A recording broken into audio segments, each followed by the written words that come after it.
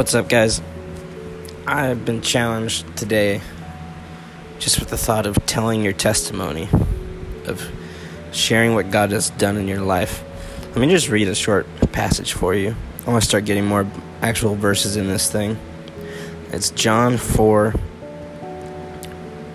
going to start in verse 29. This is talking, just a little story. It's talking about Jesus and the woman of Samaria, the woman at the well. He basically confronts her that she's had multiple husbands, and that none of them are her actual husband. And she's like, well, I didn't tell you any of that. And then she goes to the town, and we pick it up from there. She's speaking with Jesus, and then she leaves, and she comes back to the town where all the people she knows are, and she says, come, see a man who told me all that I ever did. Can this be the Christ? They went out of the town and were coming to him. And then later, in verse 39, it says, many Samaritans from that town believed in him because of the woman's testimony. He told me all that I ever did. And so, Jesus met her, confronted her, and she realized he was God. She was the Christ. And she went and told people what God had done in her life. And many people believed in him because of that. And every one of us that are Christians have a testimony.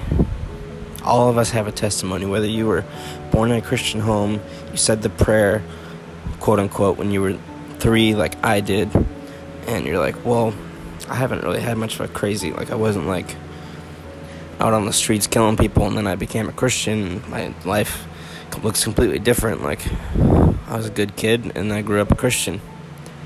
No, God has done things in your life. There are milestones, there are moments, there are points where your life has changed, points where God met you in your dark times, points where you were disappointed or sad, and God comforted you. There's something God has done in your life, and that is not supposed to stop at you. If you don't share those things, you're limiting other people's relationship with God. Your testimony could save people. And if you don't share it, you could literally just by not thinking your testimony is important or being afraid to share it, by doing that, you could be keeping people out of the kingdom of God.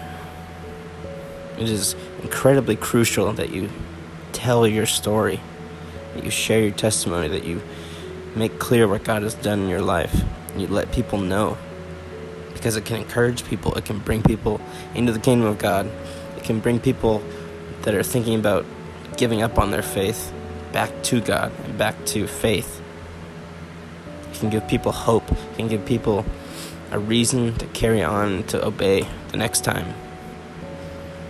Your testimony is important, and God has put it in your life for a reason, and it's not supposed to stay just in your mind for your memory and your reflection once in a while. It's supposed to be active and living and impacting people. And if you don't use it, you're wasting it. You're wasting what God has done in your life. So I challenge you, whatever that looks like, whether you're going to go tell somebody, you're going to write a post about it, you're going to type it up and send it to someone, or just type it up just so you know what it is, or you're going to text it to somebody. Whatever that is, communicate what God has done in your life to somebody this week. Get it out there. Share it. Let people know about the God that has been involved in your life. Don't be afraid of doing that, because God gives you a spirit of power, and that same spirit desires other people to be saved and to know him. And if we don't take part in that action, then we are missing out hugely. When other people get affected by your testimony, is one of the most life-giving and rewarding feelings in the world. I wouldn't want anyone to not feel that. So, share your testimony. Please. We all need to hear it. It's important. Write a book. Type it out. Write a post. Text it. Whatever. Get it out there. See you tomorrow.